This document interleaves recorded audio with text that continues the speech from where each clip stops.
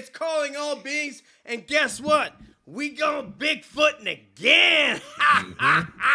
And guess what? Tonight, he is back. He saved me from going and getting an unnecessary surgery today. At least unnecessary for now, but nothing we really need to talk about. So let me introduce the co-conspirator of this joint who done put it all together, Money Nathan. Yeah, good to see you. You know, that's all part of our healthcare package here at CAB. You get that counseling advice. It's just a package deal. I appreciate that. I got to remind the prescription card for 2023. Hopefully those are on order. And with that, our researcher who today made a huge play through her friend Jennifer on I think it's called a UFO book club, was able to help us hook up with Jonathan Dover, the Navajo Ranger who finna be on later on, right around when Matt Knapp's gonna be on. But with that, how are you? First of all, how are you this evening, Deb? I'm doing great. I already have a question for you, DJ. Are we squashing? Really? Oh. Is that the verb for what we're doing? You know what? I don't think I'm qualified to answer that, but I think we have two people backstage that are, so we look cool. Because to the Bigfoot community, we want to look cool, right, Nathan? Absolutely. Right, credibility. Cool, right? So they finna answer that. Miss Julia's in the chat, our moderator from Alabama by way of Indiana. And let's welcome on I'm so happy that this guy came on. He agreed to be our special guest co-host for this episode. I've been bragging about him for a couple of weeks. Probably Nathan and my friends are tired of hearing about him. He is the host of Bigfoot Crossroads. He is such a dope interviewer. He has great wit. He has a lot of in-the-field knowledge, 2 decades worth of research experience in the field on Bigfoot. Put your hand together and don't get in his face, Mr. Matt Knapp. Woohoo! Oh, no, please. Thank you for inviting me, man. Thanks for letting me come on here with you guys. This is awesome. It's great to have you with us, Matt. Yep. Namaste, brother. This is awesome, man. And so, getting into this topic, and by the way, any of you who are sick of me talking about about Bigfoot, blame this guy right over here because Nathan is responsible. I went to, I think it was Bigfoot Eyewitness Radio, Vic Kunda's show, and heard a narrative by this gentleman who was a arson fire investigator in Texas, who had his first Bigfoot encounter and ended up eventually having a first-person Class A experience that finna blow your mind. That's what I'm trying to say. So party people, put those hands together. Get the Cheeto dust and the nachos off your hands and put them together for Rick Taylor! Thank you. Woo! Thank you. Can I get an amen in this joint? Amen. Welcome, Rick. Please. Thank you. It's a pleasure to be here. Great to have you with us. I love sharing, and you'll see it's a passion of mine.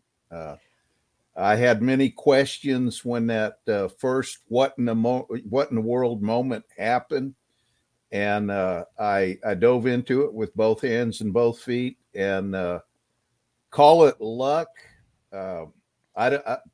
I've had numerous Class A sightings and interaction, and I'm to the point now where it's not a doubt in my mind, folks. These things have intellect, cognitive thinking. They are, as my Cherokee ancestors viewed them, as a tribe or a clan. Shout out to the Cherokee Nation, baby. Oh, yeah. Because he got 50% going on. But before we get into that, let's answer Deb's question so that, I know that a goal of you and Matt is that Nathan, Deb, and myself look cool amongst the Bigfoot community. So therefore, should we use the verb squatching or should we remain distant from that verb? Squatching is used a lot, or squatching. Don't even put the G on it. Squatching. Squatching. Yeah. Squatching. You'll hear it in Kentucky, Texas, even Missouri, in most places. If somebody's out squatching, you know what they're doing, It varies, the techniques people have. Mine has not been a chase them down, bang on trees, yell and scream. Mine is going into an area of activity and letting them come to you. Let them make the call.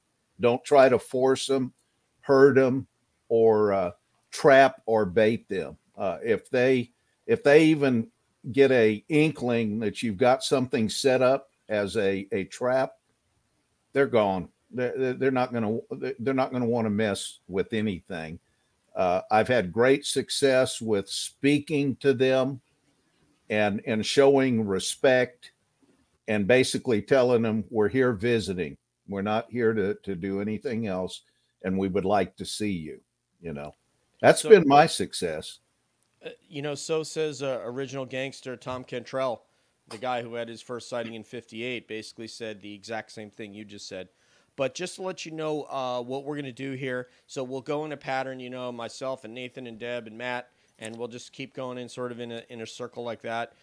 We want to get, the main points of your story in, and then I want to really hypothesize with both of you guys that have been around about, your hypotheses on certain aspects of Bigfoot and the, let's just say, the behaviors and things that they do, why they build things, why they do this, how they do that. I would just love to hear some of that as well. But I don't think we can go anywhere until we hear, first of all, how this first interaction happened to Rick, how he ended up having this life-changing seminal event at Arla Williams' place. So please, if you would, start there. And okay. Unless anybody else have anything before Rick jumps into that.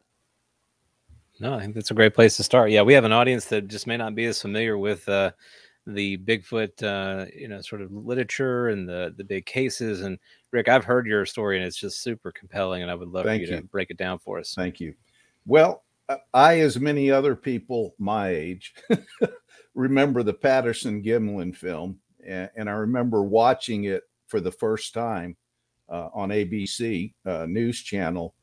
And I remember the hair standing up on the back of my neck watching Patty strut off. It looked very real, freaked me out, as a matter of fact. I mean, as many people do when they come to that point of realizing these things exist, it's a paradigm shift in your way of thinking. I mean, a lot of people can't handle it, but I remember going through in my early adolescent years, interested, but college, girls, job, everything, it fell in the rearview mirror.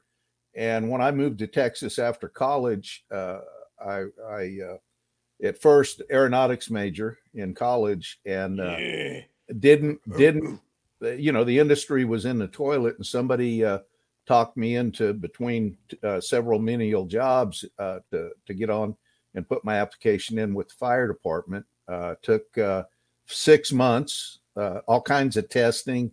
And out of the 1,800 applicants, I was one of the 60 that was, accepted for their training class for that quarter. In class there, an arson investigator came during some of our training in classroom, gave a 4-hour module in fire investigations.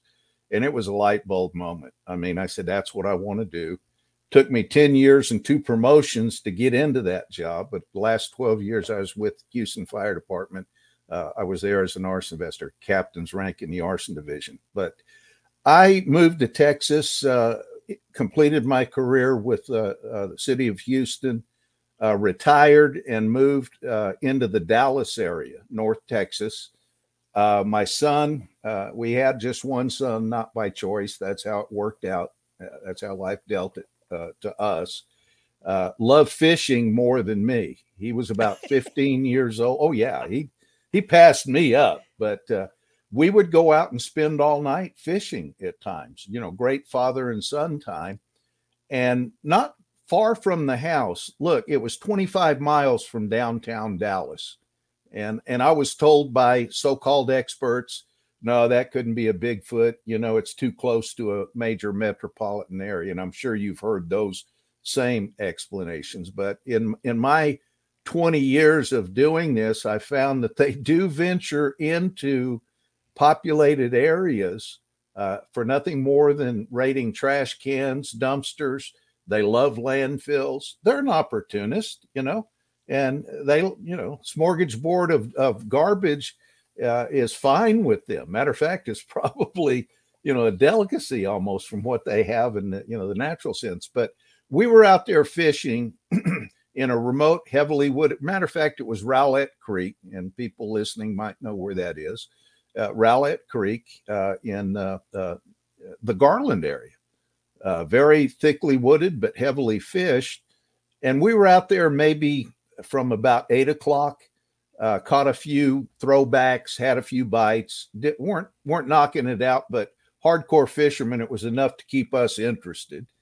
And it was after midnight, I want to say between midnight, 1 o'clock, had folding chairs right by the creek. It had a sharp drop off right in front of us. I had my pickup backed up with a Coleman lantern on, which would light the area, but to bait a hook or something, we had cap lights we could turn on, see real good, turn the cap light off, throw our line out there, and had stink bait on the bottom for catfish, had minnows under a cork, throwing lures, basically throwing out anything we could to catch anything. And I started becoming aware there was a little side slough that ran right into the main creek, and I had my pickup parked on that apex. So we had two water in front of us and water to our right. Well, I began to notice maybe a crackle of leaves, a brush of a limb, just subtle movement on our side of the creek, but over the other side of that side slough.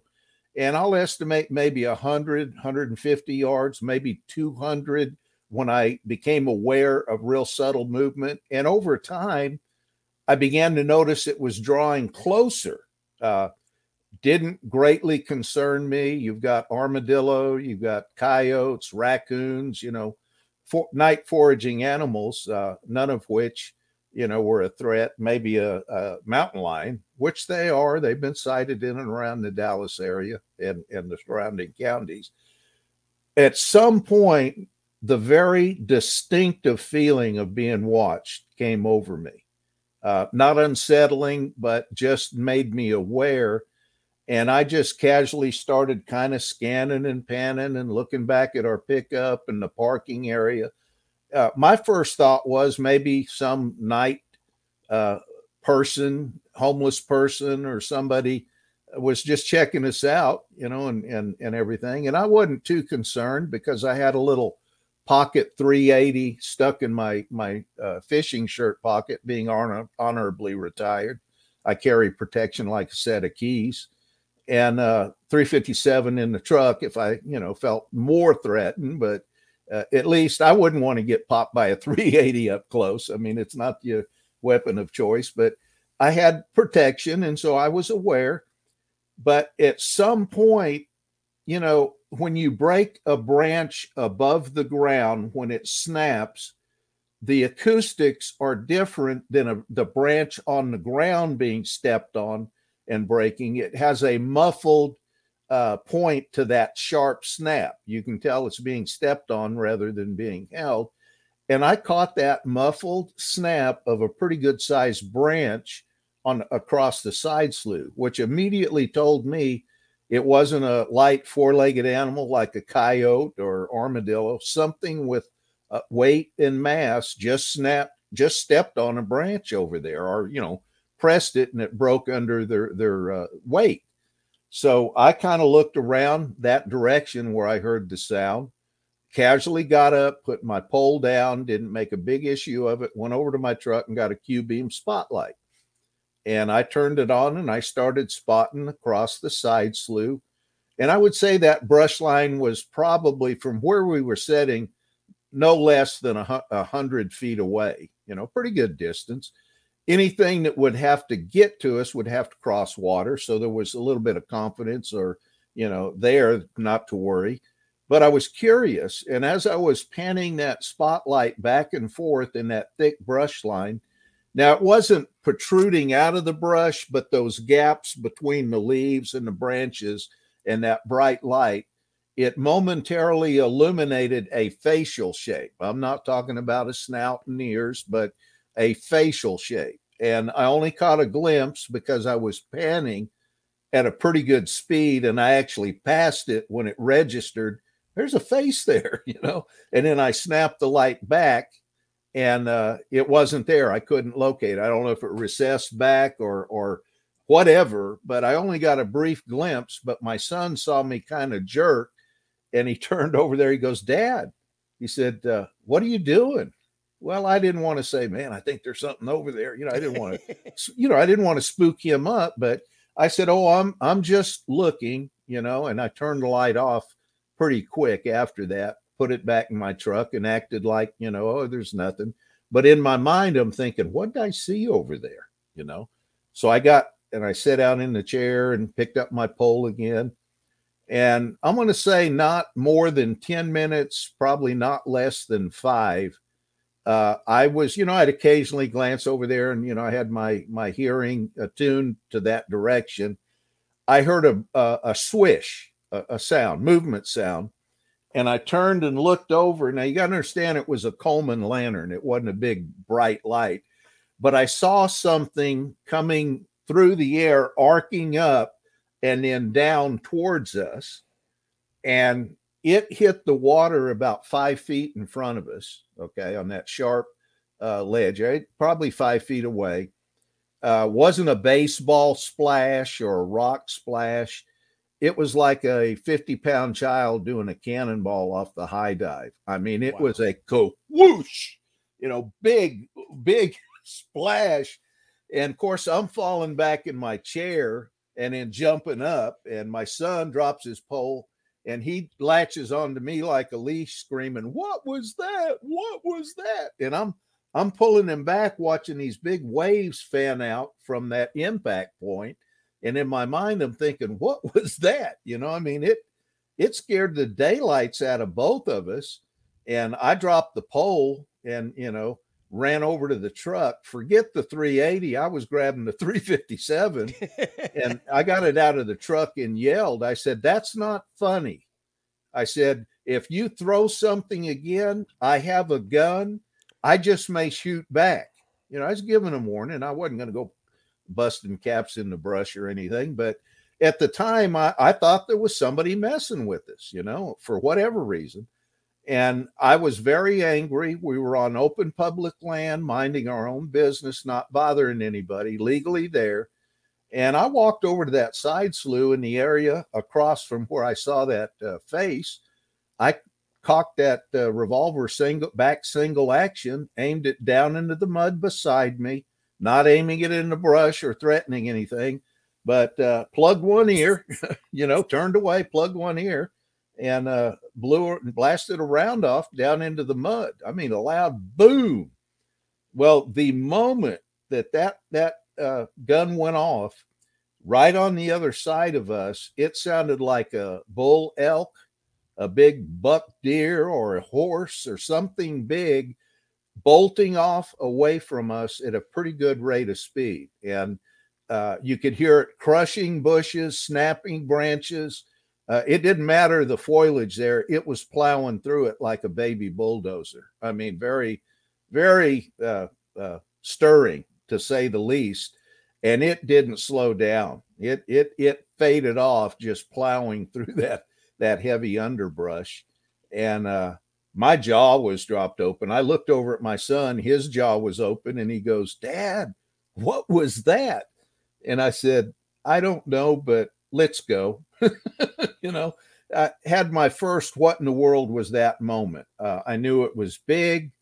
I don't know. I went out the next day looking at distances, David, and I looked at it. I estimated, and there's no way any human that I know of could come close to chunking something that big. Was it a cinder block? I don't know. Was it a dirt clod? I don't know. Piece of concrete? It was big, and it lobbed it fairly accurately over towards us. If it had hit either one of us, it could have busted us up or maybe even killed us. But for a time, like anybody else, I would tell that story, and you'd get the nods, and people would hear your story, and I'd say, "Oh man, what could have done that?"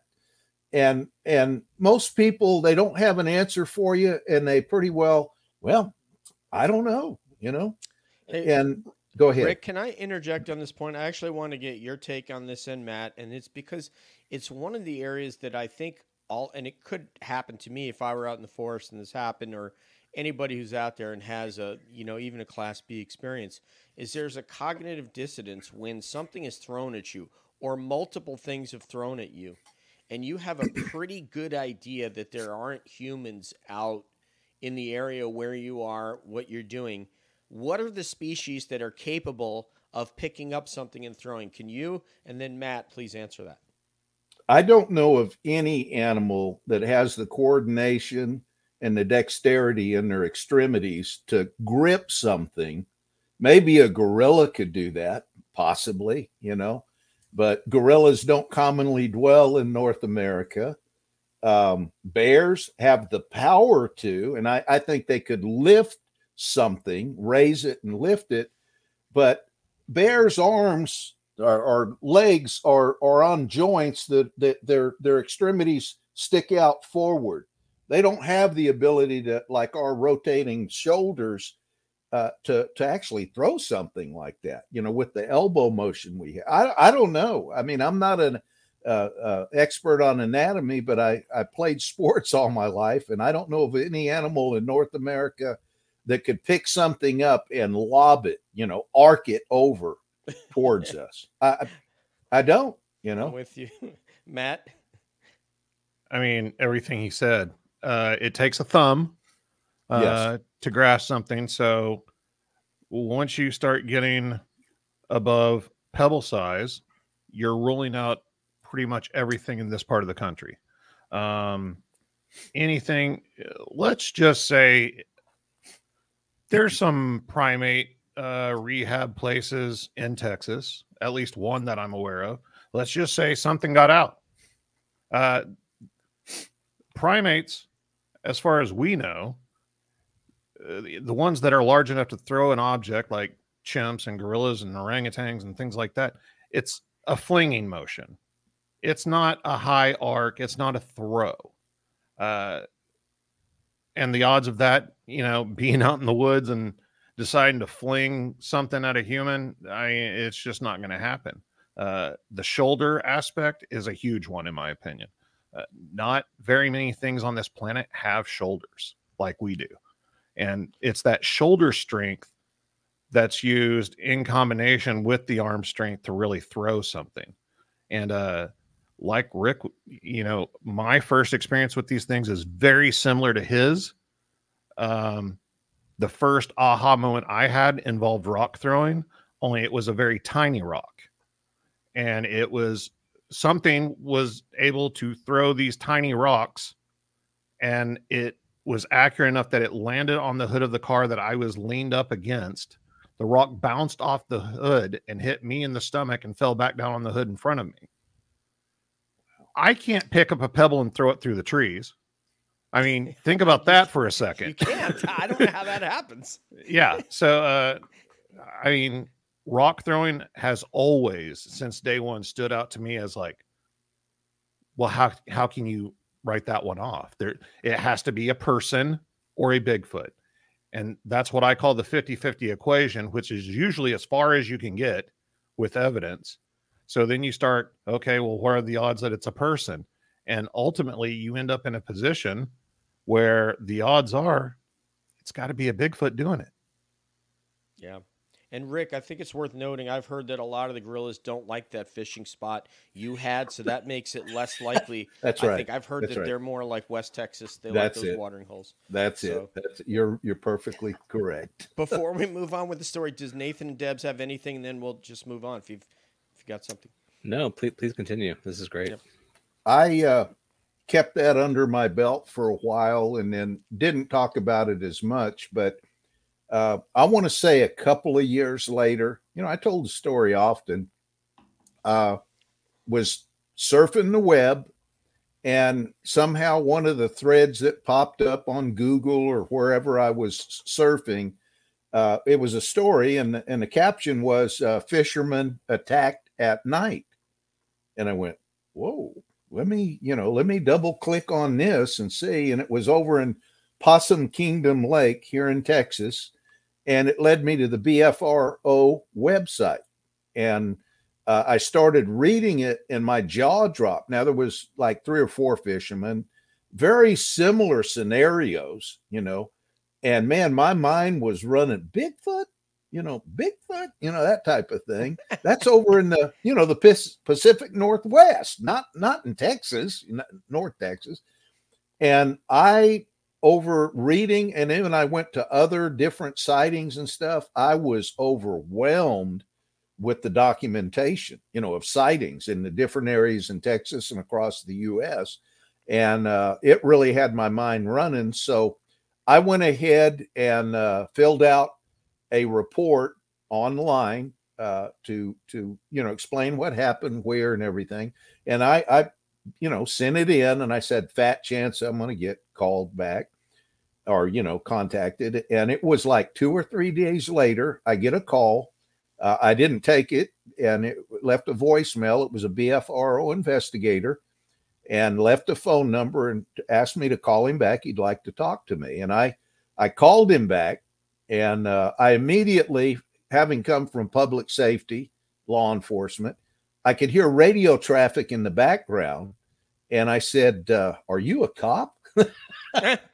And he happened to be a federal officer in a particular agency. And he was in the dispatch. He wasn't, working then, but he was in the dispatch area talking on the phone, which added a lot of credibility. It didn't take me long to know this guy really knew what he was talking about.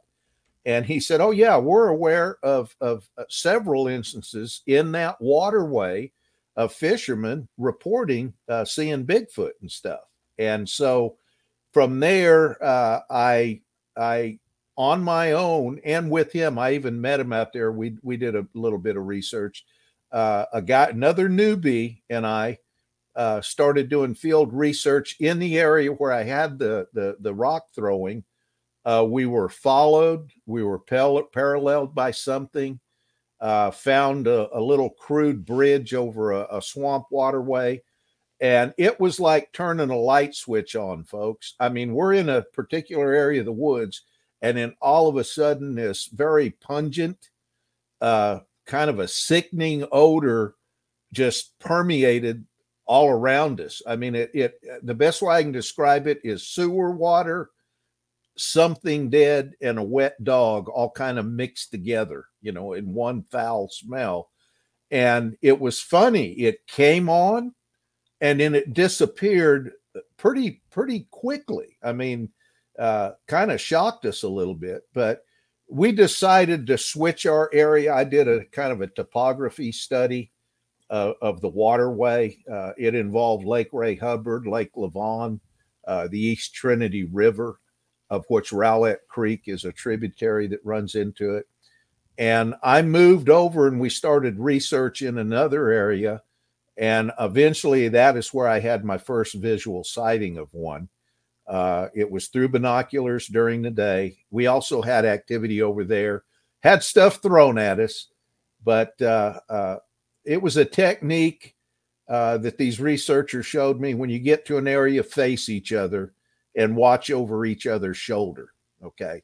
You're looking at the guy there, but you're looking over his shoulder to your right. You're covering each other's back. And that's exactly what happened. I was talking to him, but I had binoculars. And what caught my attention, it was down by one of the creek banks over there. And we were looking at some stick structures. A little glint of light. It was a flash of light caught my attention, and all the greens and the browns of the forest. And I turned my binoculars over there and I said, it was too late for dew on leaves. I said, what reflected like that? It was like a little mirror, just a little flash glint of light. And I was looking right in the area, the bush and the tree where I saw it. And it turned out to be the sweaty forehead of not a brown, black, normal color of a Bigfoot. He was gray. Of course, he was light gray. I'd settle for white. That right now. Yeah. I'd take some gray. I mean, hey, I don't care. I don't care about it turning gray as long as it doesn't turn loose, David. Yes, yes, yes, sir. Well, Yes, I've sir. lost some here, but anyway, he kind of looked like Stephen Stills, had the big forehead and had kind of the gray hair down. I'm serious. But he was down in the brush looking right at me. And it was a sweaty forehead that caught my attention. Of course, the guy that I'm looking over the shoulders I said, there's one right there. I can see it. And of course, he's turning around. Where, and trying to turn and move that direction. And I was trying to move closer. Have you ever tried walking in the woods looking through binoculars, not watching where your feet are stepping? It doesn't work, folks. I hit a log and almost face planted. I had to do some quick movements to keep from crushing my face. And once I got my balance back and got the binoculars back up, the bush was swaying and the big guy was gone. He saw his opportunity to leave. And that was my first sighting at a distance, 150 yards through binoculars. But that in and of itself, I thought once I had my sighting, everybody would believe they exist. Not so. Didn't it? Not so. I really did, though. I hear people's wives, like, someone they love and they're married to, and they say, look, I had an encounter tonight. And they're like, yeah, sure you did. But Julie has a question for you guys, whomever. Rick, take this. And also Matt, if you want to weigh in this, ask him about spiral vine. Is that Sasquatchy? So I think, Jules, you're talking about a forest structure that you've seen, spiral vine. I think, does that ring a bell with you guys or no? Well, I've seen a lot of stuff twisted and braided up. If that's what you're talking about, they seem to do that. I don't know if it's just casual, something they just like doing.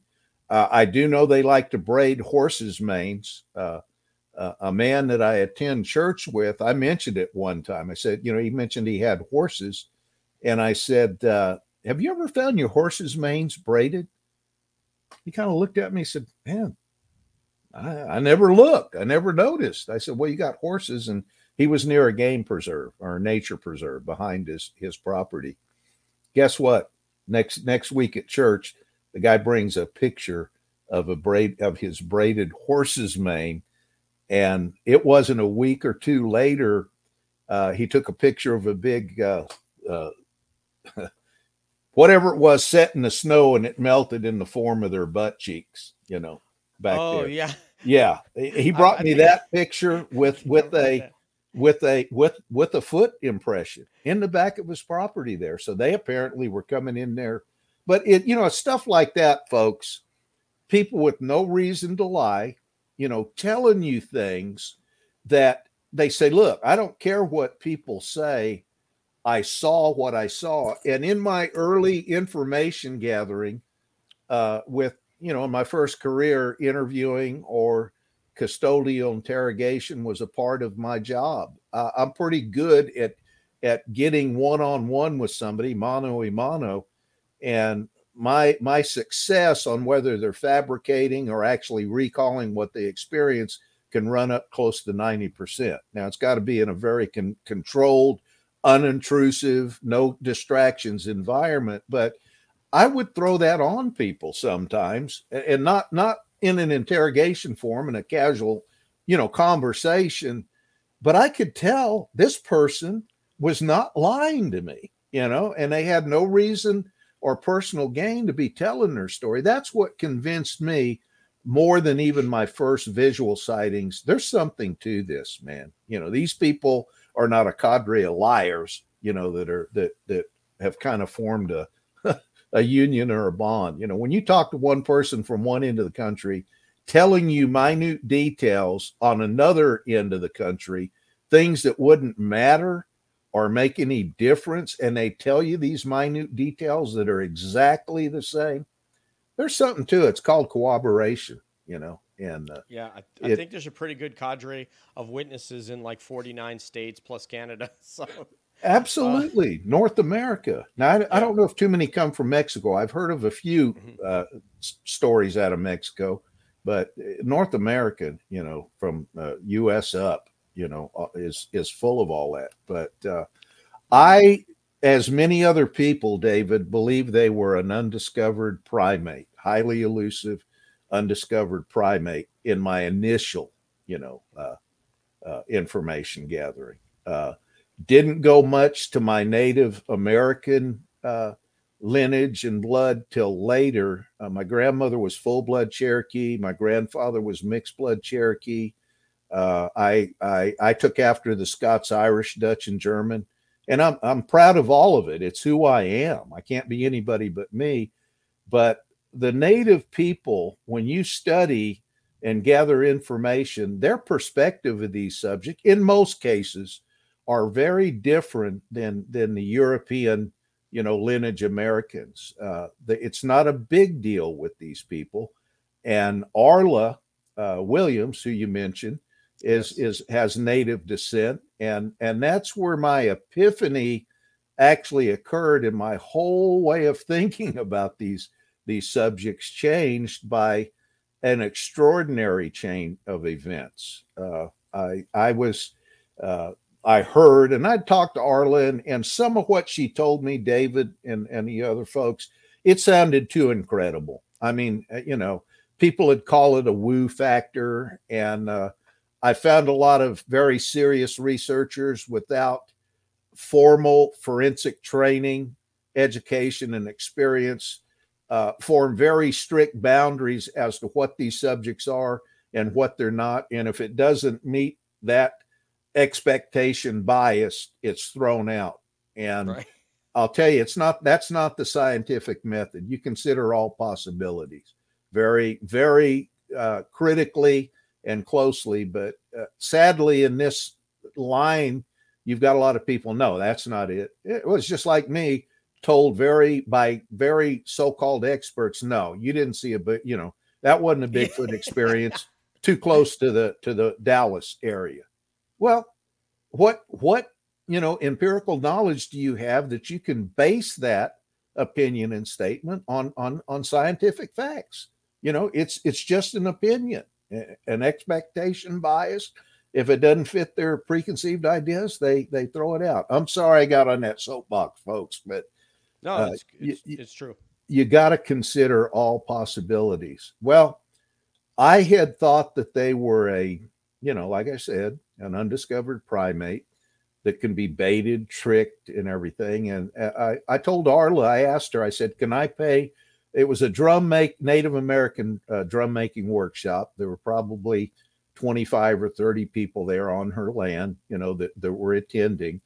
I told her, I said, I wasn't interested in making drums, but could I come up and hang out and kind of, lurk around your property? Because it had been reported she had a ton of Bigfoot activity there.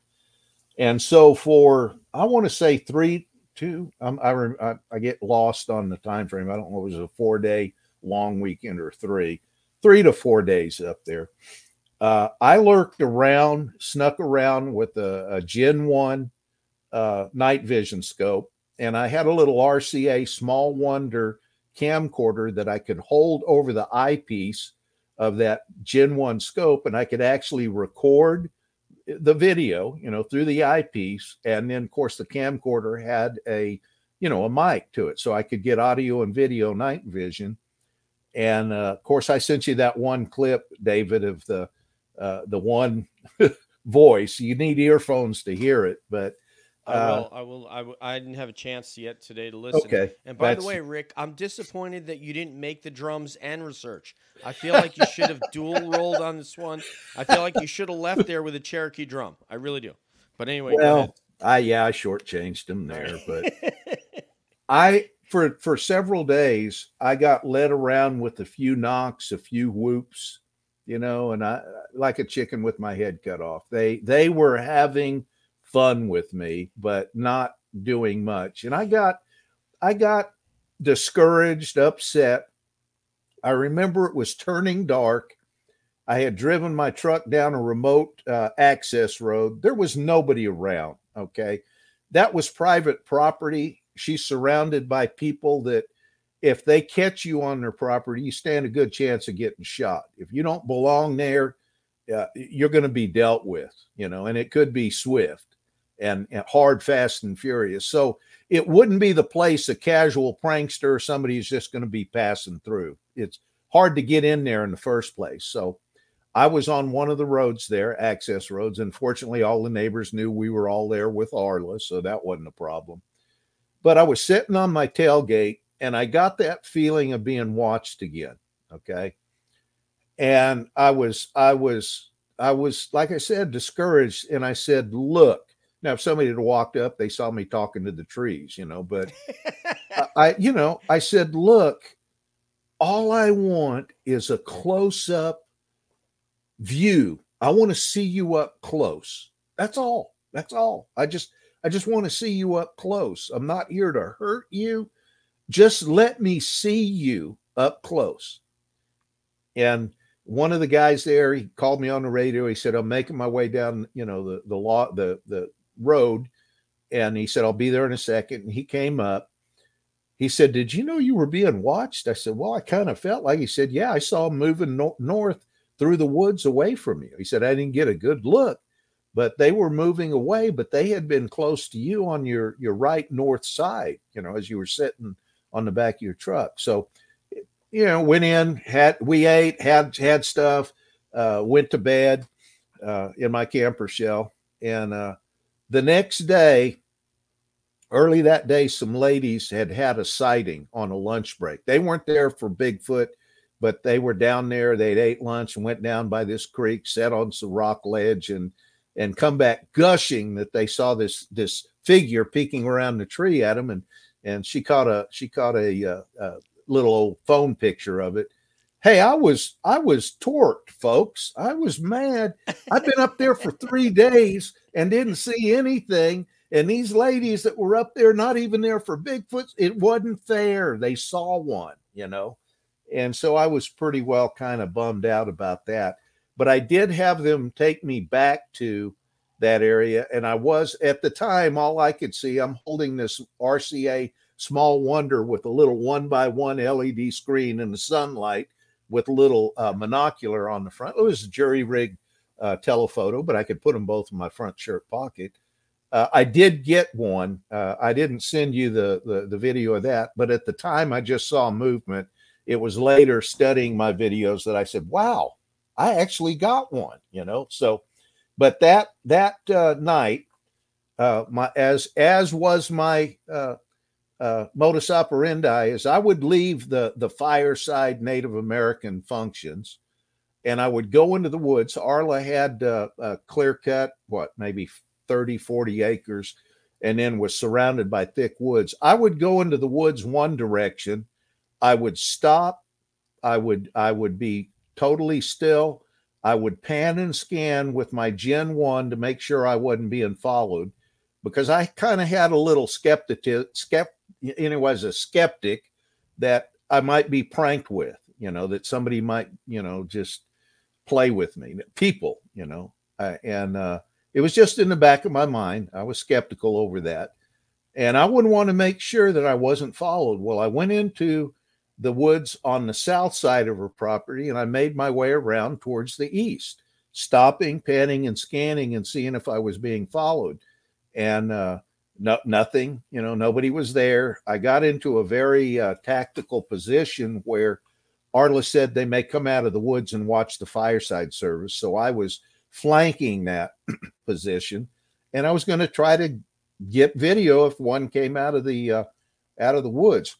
Excuse me.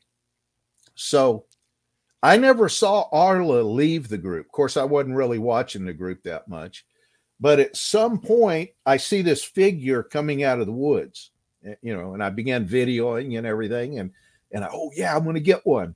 And all of a sudden wait a minute, it's out in the clear now, and they're not going anywhere but towards me. And I'm kind of puzzled, and I'm watching and saying, who is this? I quit videoing, and I look through the scope and get a better look. It was Arla.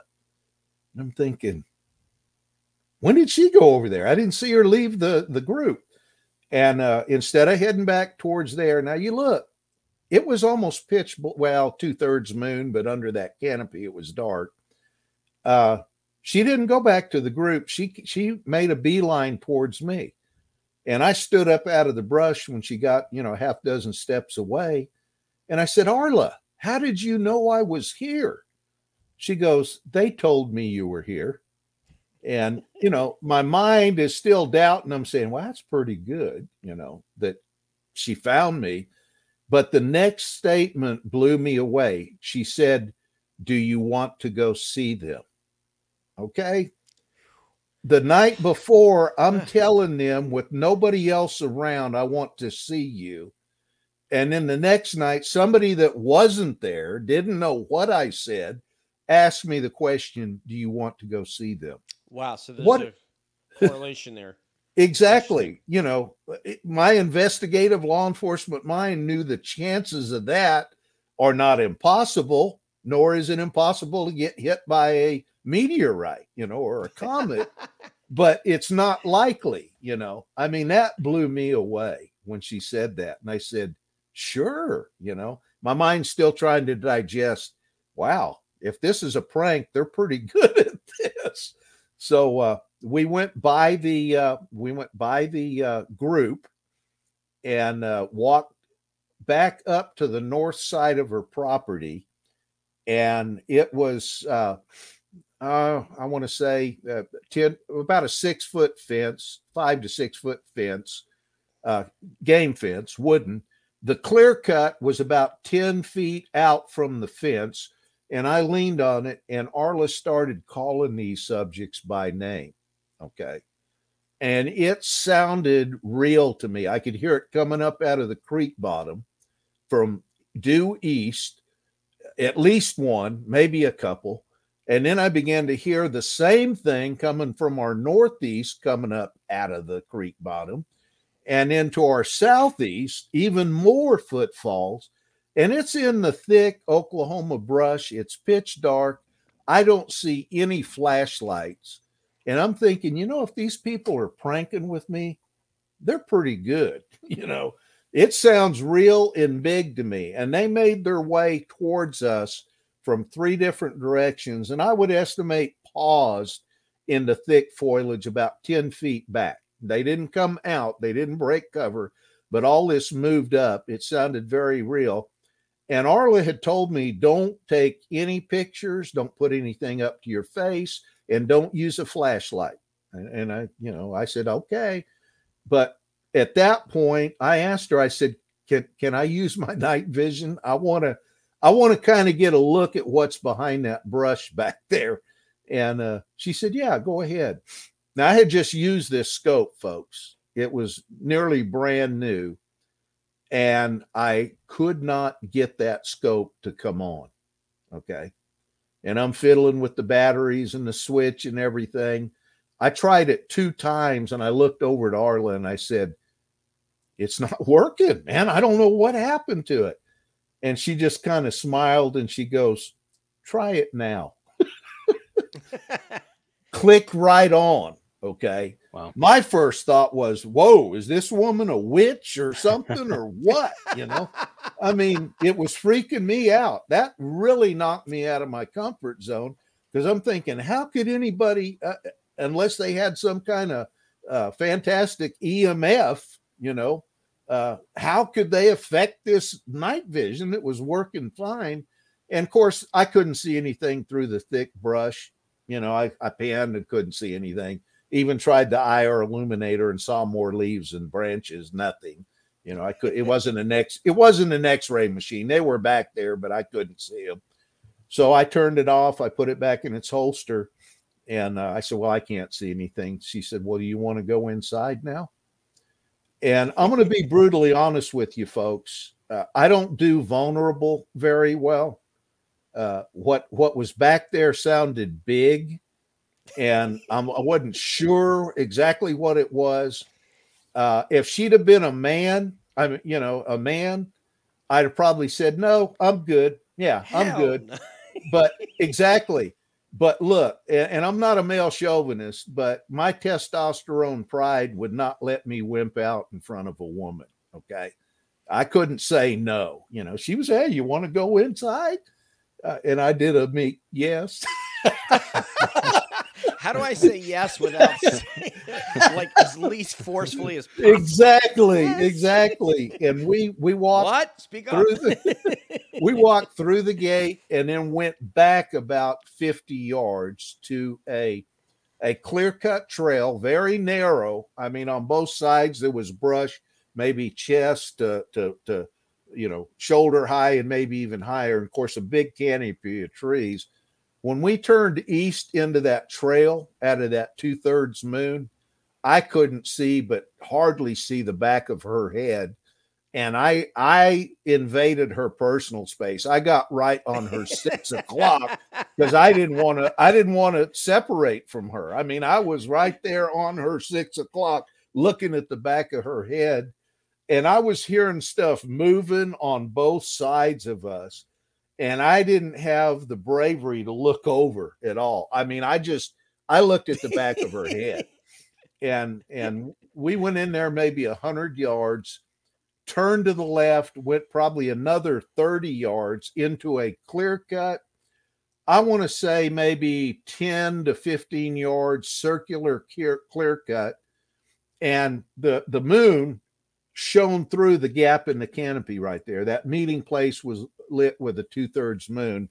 Couple of chairs there. She had some gifting stuff. And I could hear stuff moving all around us. And I was right next to her, and I'm thinking, man, no distance at all. She's her friend, their friend, and I'm going to be right there, And something I would have never expected I had maybe heard of mind speak, but it was as clear as I'm talking to you. Now, people said, was it English? It's really hard to describe. It's an experience-based thing, It's hard to put into words, but I heard it clearly in my head. Now, you got to understand, retired law enforcement, I had a 45 tucked away on me, and nobody would have ever seen it or known it was there. But in my head, the words said, "Why are you carrying a gun?" And I'm looking around going, Rick, you're losing it. You're hearing voices in your head. I mean, it was freaking me out. And I was becoming very overwhelmed emotionally, folks, very profound, strong, and emotional. And it was really being hard for me to fully digest this. That voice turned the emphasis up about 10 times more and said, "Why are you carrying a gun?" And on that second questioning, I knew immediately they were talking to me. Okay. And they wanted to know, they wanted an answer. And I don't know how I knew how to answer them. Could it be a primal instinct or ability we've had in the past as tribal people? The Scots were very tribal, all over the world. We had family groups, clans and stuff. We weren't so, civilized. And I don't know how, but I knew how to answer them. And I said, it's a tool of protection that I've carried on my job. I've carried it around my close friends and family. I've never hurt them with it, and I will not hurt you now. That was my answer. And immediately the voice said, "Step away from Arla." Oh, it's like, like step away from the car, or drop it. I felt at that point something was going to happen. And that's what my mind speaking about. You must be crazy. I'm not letting go of this woman's shirt. Exactly. But they said, "Step away from Arla." And I looked over at her and I said, "They're telling me to move away from you." She didn't act shocked or surprised. She just warmly smiled, looking at me and said, "Well, do what they're telling you to do." I mean, it didn't concern her at all. I want to say probably that was one of the hardest things in my life to do. I turned away from her and I walked back to where that trail, intersected the main trail in. And I thought, well, and I was doing some praying under my breath too, folks. I thought, man, if they're gonna whack me, it's gonna be here because they're getting me away from their buddy. They don't like me or whatever. But I looked to my right, the direction we came in, and then I looked to my left, further down the trail, deeper into the woods, and it was like orchestrated. Ed Sullivan, way back there, and I know I'm dating myself, would step out from behind the curtain into the spotlight, at the beginning of his shows. This 12-foot alpha male, he was a monster. He was 12 foot. Stepped out from behind one of those big trees right into a beam of moonlight that shone right there. It was almost like it was orchestrated. Stepped into the moonlight. I could see him very clearly looking at me from about 50 feet away, and he was doing this. He was doing this side sway. To this day, I can't tell you. I know what the significance is. I don't, but Arliss said, "Can you see?" Go ahead.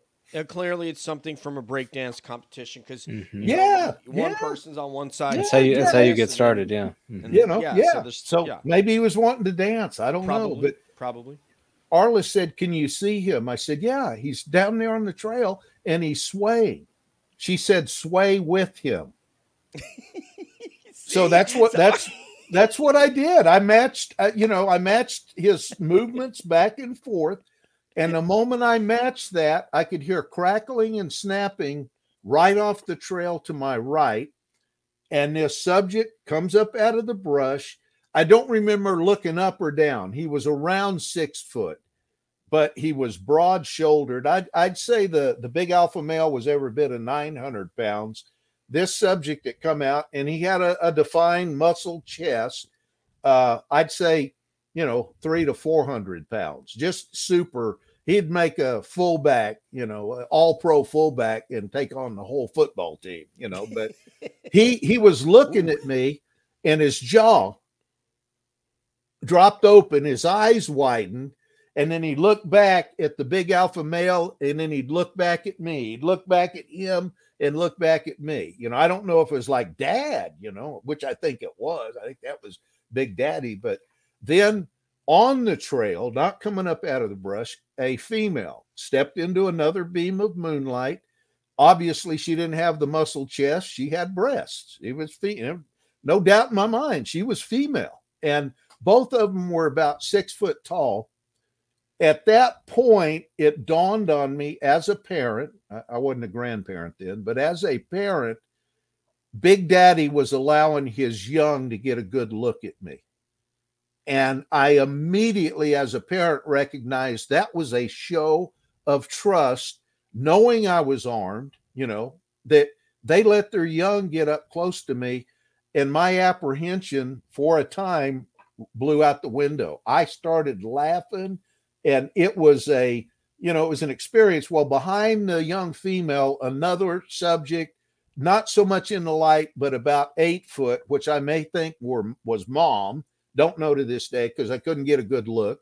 She was behind her. They were behind the young female on the trail. Then the wild card came in that I wasn't expecting. It's very intense when you're this close to them. They were allowing me to get a good look at them, exactly like what I asked for the night before. And then down, not where the moonlight could really hit, I see this movement in front of that young female standing there looking at me. Never smelt a bad smell. They were not aggressive. They held their position politely, in my opinion, very politely, letting me get a good look. I see this little head bobbling around, toddler, about 3 foot in front of that young female. And all of a sudden I notice its little head turns around, it looks back up at me, and then starts coming at me with its arms raised. I like to have lost it, folks. I mean, being close to these things is super intense, but the thought of a little hairy one latching on to you, I don't know to this day what I would have done if that child had got to me. I'd have probably, I don't know. I can't tell you. My fear was the little one doesn't know who I actually am.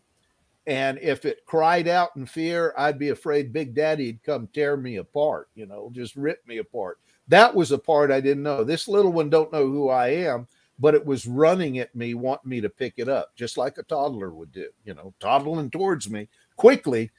And fortunately, that young female lunged forward and got the little one by up under one arm and pulled her back to her. At that point, I looked it over at Arla and I said, "Let's go. I'm through." Don't let the little one get me. Right. I mean, that was the wild, horse in it. And as we were leaving, I saw that big alpha male cock his head back and start giving the best barred owl calls you've ever heard. I mean, it was authentic, except it sounded like they were coming out of 4 JBL woofers. I mean, the resonance shook the forest. And I sent you that video, David, Yes. that has the owl call. The recording doesn't do it justice, but if you compare those last 2 calls from that other researcher, they did a pretty good barred owl call. They're not even close to what the other calls. There's a big difference in them, and I've seen them do that. I've heard them before give out about barred owl call. I've been with people. Oh, that's just a barred owl call. I sit on the ground. Right. Up the trail right there. They land on the trail and start. No, they're 8-pound bird up in the top of the trees. They don't. The only time they go to the ground is to get prey. They're not going to sit there and call from the ground. I said, go ahead. We're not supposed to see this stuff. So, people are going to try to punch holes in your story. Oh, yeah. But one of the things, and what I want to do now is I want to take about the next 30 minutes and I want to get questions from the guys and gals here to you and Matt chime in with whatever, part of it that resonates with you. And, I've learned this from the UFO community, and I think it's going to serve me very well now that I'm also proudly part of the Bigfoot community, is that I don't have to prove anything to you out there who's doubting what I say or thinking I'm full of crap or telling me I have to bring back video or photos. I'm saying, no, I don't. I don't have to bring you anything. I don't care what you think or if you believe it. I want to go out and have an experience and research it for myself. And it serves me well because then nobody in the UFO community thinks, oh, you can't prove it. I don't have to prove it. I don't have to prove anything to you, nor do I have to prove anything to the Bigfoot community. And with that, I want to pass it to Nathan, and then we'll go to Debs and Matt, and let's start firing away some questions at these Bigfoot experts, in my opinion. Rick, you're so gracious to share your story with us, and it's an incredibly compelling story. And one thing that comes to mind for me, just hearing it, is the way it's obviously impacted your life and it's shifted your understanding of reality. And I wonder if you could talk a little bit more about that. So, what kind of person were you before this encounter, and what kind of person are you now? How has it changed your outlook on the world and your relationships with people and nature? I want you to get a little philosophical on us here. I was an outdoorsman. I have been all my life. I probably had the opinion if anything was out there, I should have seen it, before I had my, experiences. But these subjects are extremely elusive. They use cover and concealment to perfection. Brief side peeks, and then you won't see them. If you didn't know where to look, you wouldn't see them. But what it's opened up is I thought I knew everything that dwelt out in the woods. But over the last going on 20 years or more, I've found out I don't know everything that dwells out there, and I'm very careful about adding other things that I've seen and document out there that aren't Bigfoot, that I won't go into here. I won't broaden it to that, but I've reached a point where absolutely nothing surprises me. I mean, no matter how incredible people's stories are. Now, my older brother who passed away from cancer, I sat down with him and he went over a very detailed abduction where he was messing with a strobe light on some lights in the sky. and they followed him back to his house up in Oregon, northern Oregon, and he was actually abducted. And it would be an incredible story for anybody to believe, but it was coming from my brother, who I knew very well. I have documented, I guess people would call them grays, the little bubble-headed, little arm, big eye things, in my Bigfoot research that I don't share with a lot of people, because they're going, oh, brother, you got Bigfoot, now you're doing, you're adding a whole, but I'm telling you, I've documented. I don't know what they are. I don't know what their intentions are, but the bottom line is this: I'm very cautious when I go out there. It's not Disneyland. What injured and killed settlers 100 years ago in the woods is still out there. And people have to understand that it's not sterile out there. There are things that can and will hurt you if you're careless or not observant. So probably my biggest thing is sharing my Bigfoot information, but also, look, folks, be safe out there.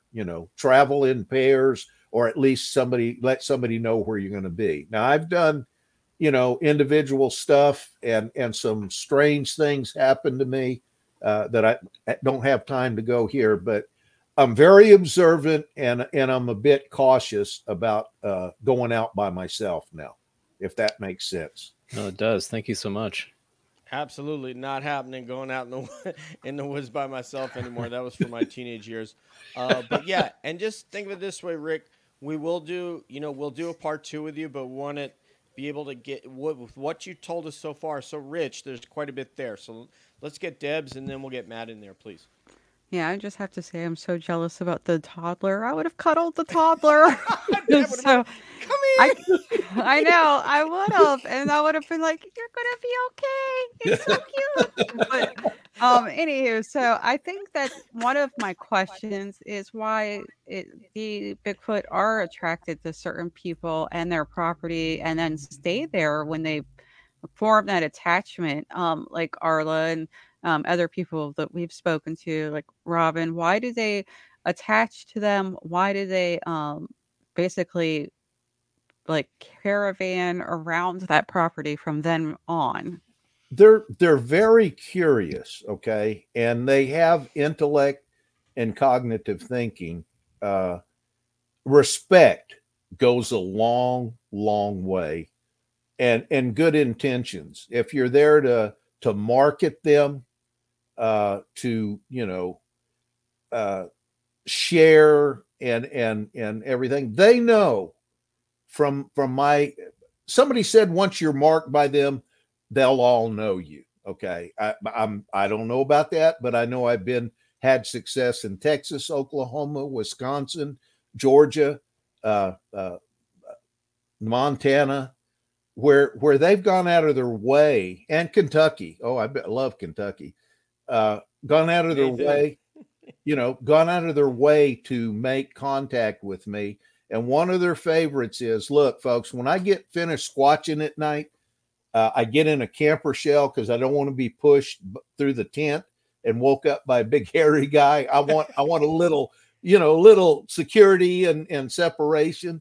But the last time I was in Kentucky here 3 weeks ago, they were tapping on my truck. Tap, tap, tap, tap, tap, wow. Tap, tap, tap. And I think there were younger ones just wanting to interact, banter with you. They're interested in you. They like to interact with you. And I think fear is one of the biggest things that people encounter. And it's hard. I understand. I know how I felt that first time. But I was up there with Charlie Raymond and his lovely wife, Lindsay, with the KBRO here 3 weeks ago. Great person, great venues. If you ever get a chance, they're top shelf. They're entertaining, good people attend.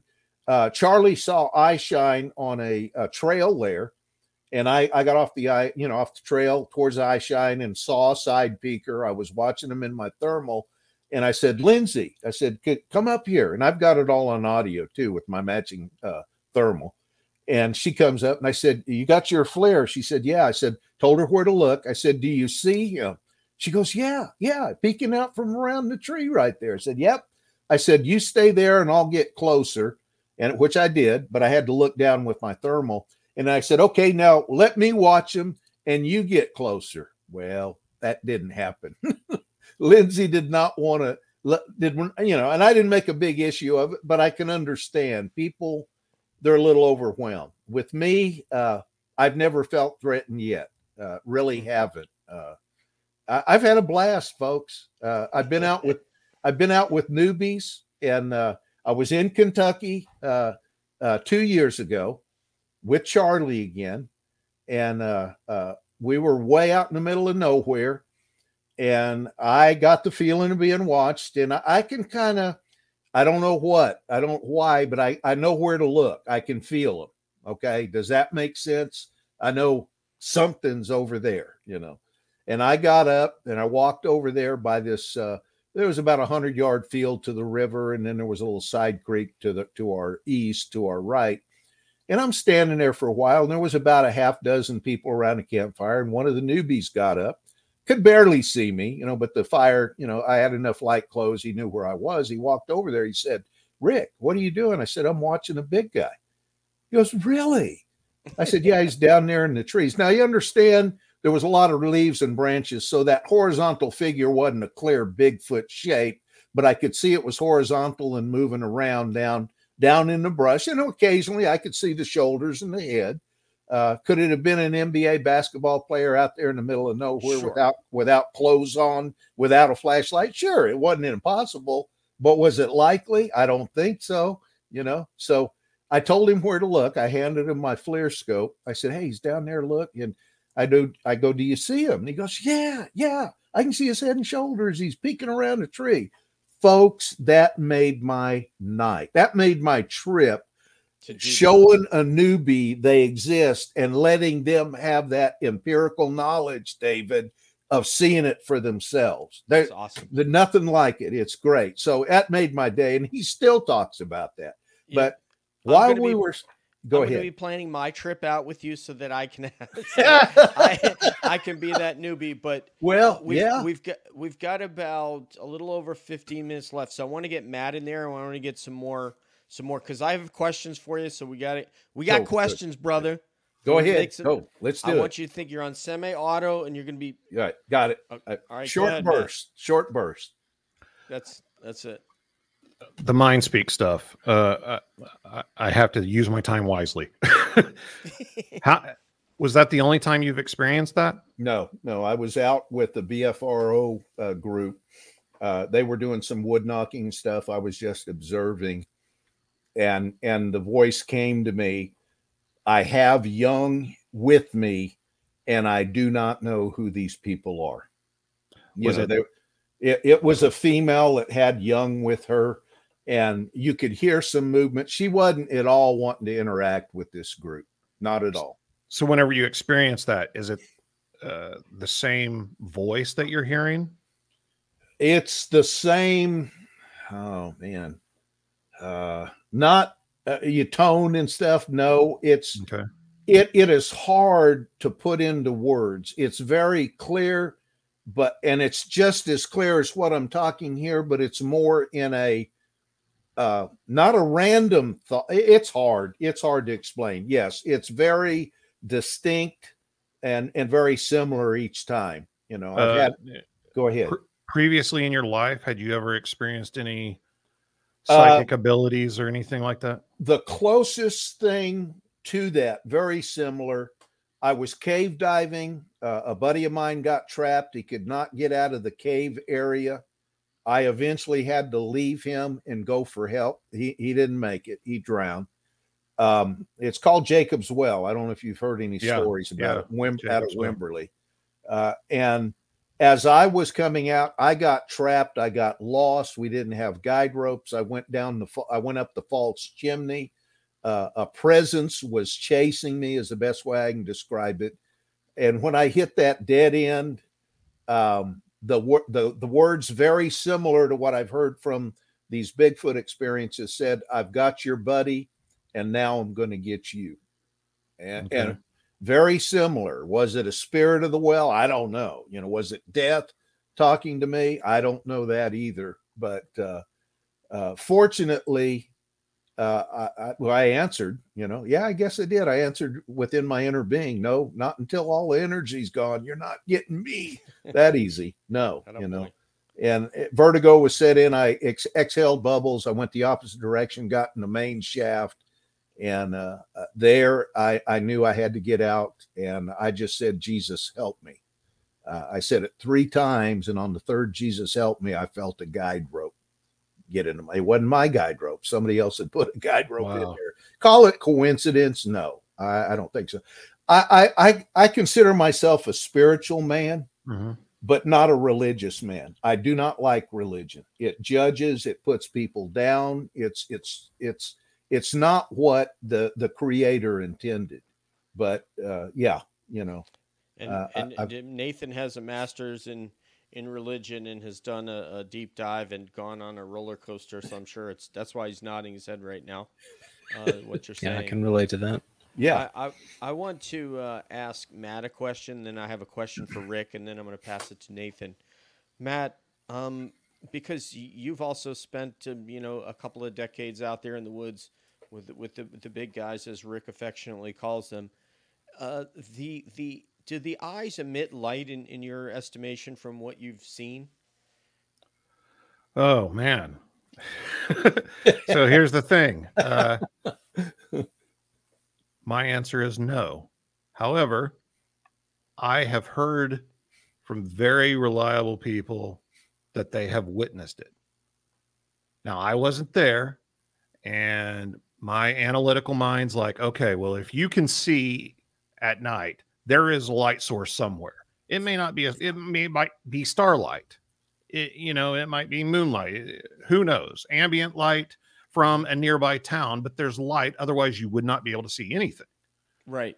So to say that, well, there was no light source to be reflected back, I mean, I don't know. But I've actually heard people say that, no, this was different. I never believed in it before, but these eyes were actually glowing.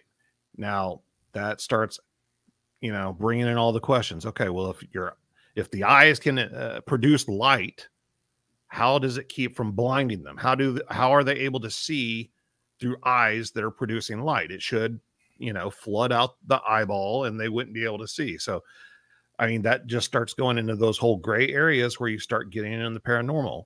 More questions than answers, just like with the mind speak stuff. Mm-hmm. If you can talk telepathically, why are you out there yelling and shouting and screaming and doing Bard Owl calls and talking and, ancient dialect? You don't need to talk. You can just use your mind. So why do it? Nobody knows. I don't know if everyone can receive. Just like, I watched 28 Days Haunted, and they have these brilliant, very courageous mediums that are interacting with these, trying to drive these spirits out of the houses. I don't know that everybody has the ability or has cultivated the ability to do that. And I would think the same for Bigfoot. I think that perhaps some people can hear that mind speak, and then there's other meatheads out there that, like me in the woods, and I'm not going to hear a thing. So I don't, but, it might be a range thing. It could be. It can only reach out so far, and if you're trying to communicate to the entire group that's spread out over the course of a mile or so at a time, maybe the mind speak thing doesn't work. I don't know. Yeah, could be a distance thing. Yeah, is it a distance? Yeah, could be a distance thing. Close proximity, but further away they can't do that. The knocks and the howls serve their purpose, because these things were right on top of me. And Rick, my question for you is, how much do you feel like your Native American heritage has helped or affected in any way, positively or negatively, your interactions with them? Do you think that's been a force multiplier for you? I think so. I think in Kentucky, especially with that newbie, we heard movement on the side, and I've always wanted. I'm not fluent. My grandmother was fluent.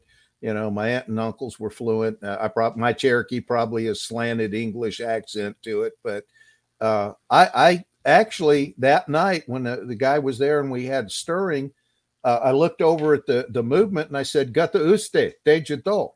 I was asking him, "What is your name?" in Cherokee, and nothing. And I asked it again. I went, "Gata uste, Tejato," And on that second question from that movement on the side, I got a bullfrog deep voice that went claw, which is no in Cherokee. No, I'm not going to tell you my name.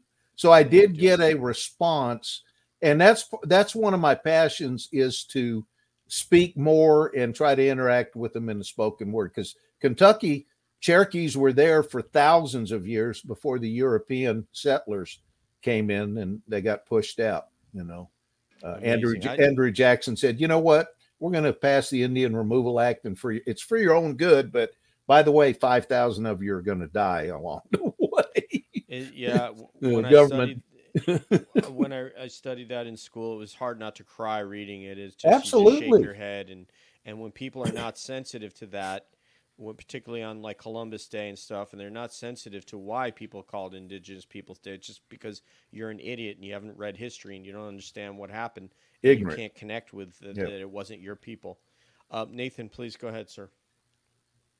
Well, I want to ask about. I'm not sure how exactly to phrase this, but there's a lot of the UFO subject has these same sort of spectrum of issues, right? There's a craft spectrum, and then there's the more paranormal aspects, and all of these things, if you kind of take a big picture view, seem to really hint at something that is much deeper. And Rick, you talked about, your spiritual approach to things, and I wondered, what is your sense of, if you had to say there is one, where is this going? Is this leading to an expanded awareness for humans in our civilization, understanding that we're not alone? There's a lot more happening in reality. Reality as we know it is not, what we thought it was. Where do you think this is headed? There is a purpose, an end game, which I can't wrap my mind around. From the spiritual aspect, I think they're a hybrid human. Okay. A mixture of, if you read the Bible and Genesis 6 talks about that, the Nephilim. I think they've been here since the beginning of man and the beginning of time. You hear the English history and legends talking about ogres and trolls, Gilgamesh in the Sumerian, accounts, Greek titans. You can go over and over, even your Eastern Indian, have the same thing. I think these subjects have been existing beside man for forever. And I really don't know what the end game is with them. Now, I've had some people say they're demonic, don't have anything to do with them. But I've spoken with two different people saved from certain death by the benevolent acts of these subjects. And Native American history also has accounts where these things came unsolicited, unasked for, and aided people in a time of dire straits. That's benevolent. That's not, in my opinion, an inherently evil subject. I don't know. I don't know where it's going to end up, but I know that these things are there, whether you believe it or not. And probably my biggest heartfelt sympathy is for somebody that's an ardent skeptic that one day inadvertently runs into one of these subjects in the woods. They are not the same, man. I mean, they have issues between their ears over the PTSD. It's a very emotional and devastating experience for them. They're there. Debs. Yeah, so I know that you alluded to the fact that you've run into some other things, and I'm also fascinated by some of those other things, like the little people, also known as fairies, goblins, hobgoblins. There's about 500 names, and all of these are pretty international. So I was just wondering if you had run into some of those. Atoka, Oklahoma. About 2011 or 2012, I'd have to look at my videos. We had a homestead area land that had been in the family for several generations. Grandma used to watch what they called the boogers pick wild pears or plums. I can't remember. It was a wild fruit across the street from the homestead building. Not a big deal. They knew they were there. We were out there near an artesian well that had native and settler history, had been there for more than 100 years, but it's discovered. The big guys came into that area, and I was there with a active police officer and a college professor whose family owned and had been on that land. And he had actually, through his FLIR, saw this large figure down there tree peaking. I got my Gen 1 night vision, trying to get a good look at it. And all I got was this luminescence. It didn't show up in the Gen 3. We had a Generation 3 scope, and I think some of the filtering, knocked that out. But with the Gen 1, you could see actual luminescence from the eyes in the IR spectrum, got that on video. But then I saw these other little flashes of light. I thought they were fireflies, or something, another luminescent, living thing. And later, going through my videos, there were 3 of these bubble-headed, alien-looking things on the video. I was keying in on the big, tall subject behind the tree, but these other subjects were in front of them. Were they running with them? I don't know. That was in, like I said, 2012. In 2019 or 2020, I was in the Davy Crockett National Forest in, Minnesota. Yeah, is it Minnesota? Yeah, Minnesota. Got the same thing on FLIR. 2 different times, hundreds of miles apart, in and amongst Bigfoot activity, and they look the same, in the thermal. Don't know. I don't know what the connection is. They run together, though.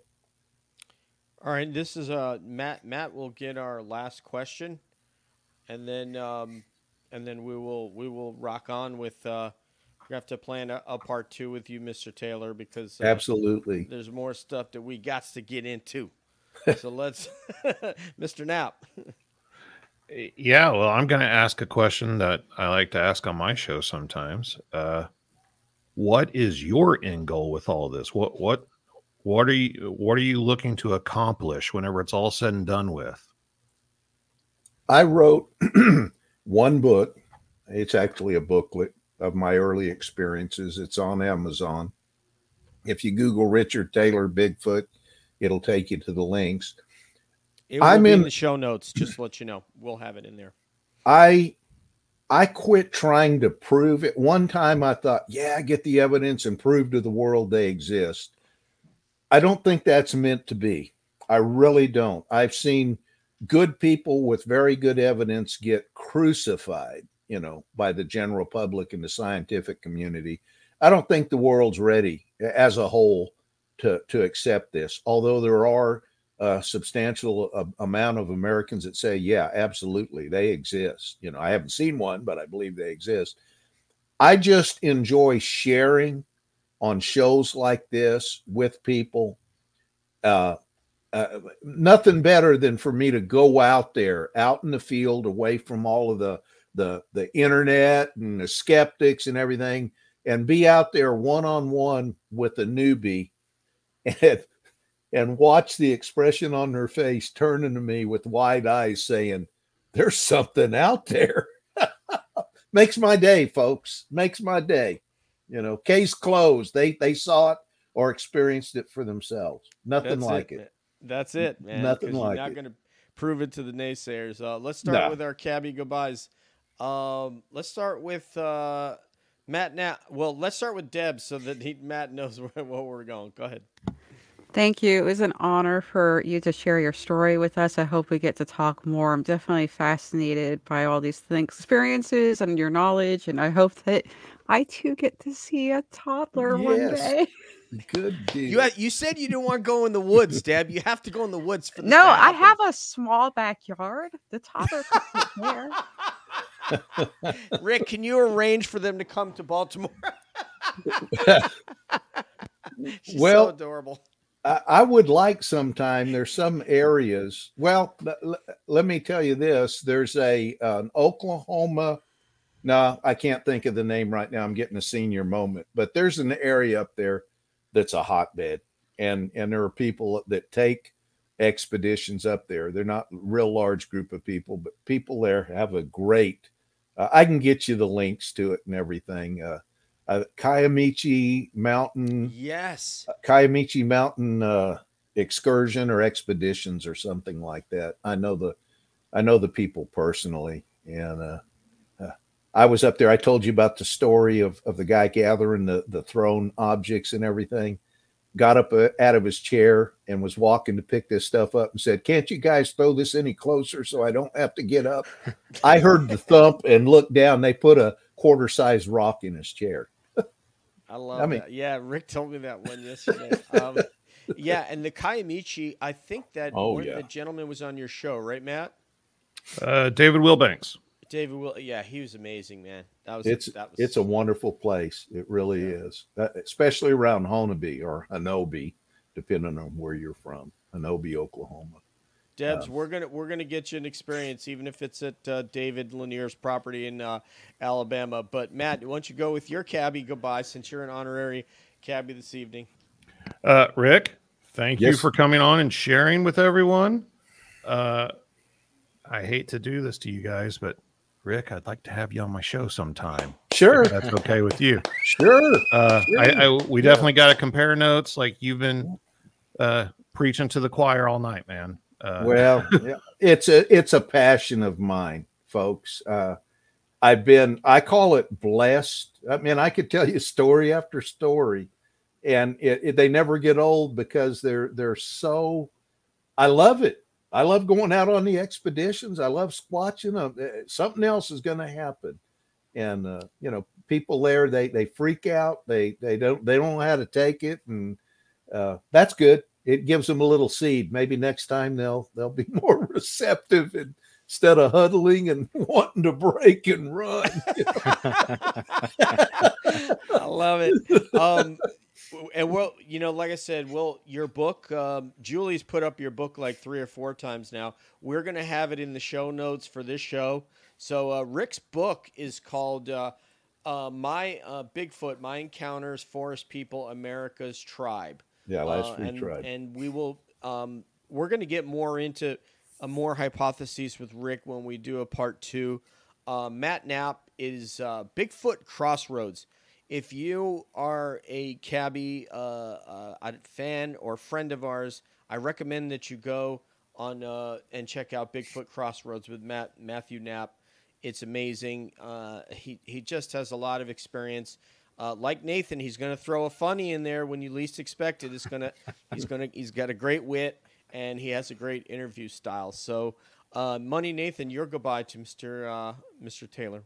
Rick, your story has it's just been fantastic to listen to. Your passion is contagious, and I'm so grateful for your willingness to share that with us. We are looking forward to part 2. There's a slew of questions that I know we couldn't get to, and also from our audience as well. So we'll try to jot those down and carry those with us. But thank you for exposing us to this other aspect of reality that many of us just haven't experienced, aren't aware of. But I think it certainly does light our curiosity and our passion as well. So I really appreciate that and look forward to our future conversation. D. Diolahan, Dogon Laneska, Nagad. Thank you, folks. Man, it's been good. It's been good. And guess what? They a people. That's what he's trying to tell you. They a people. Rick, thank you so much for answering my message and then calling me. I had a great I had a great 2 days. I had a great conversation with you last night, and then the Navajo Ranger Jonathan Dover called me today. Also a Bigfoot investigator. A great conversation. So I'll tell you what, man. Life is damn good. Yes, so it is. Thank you, Mr. Taylor. Namaste, brother. Okay. All right. Thank you. For Rick Taylor, for Matt Knapp, our guest co-host and guest cabbie, for Brother Nathan, for Debs, this is DJ saying peace out, one love. We'll see you down the road, Bob Marley. And as always, we're wondering what's up around the bend.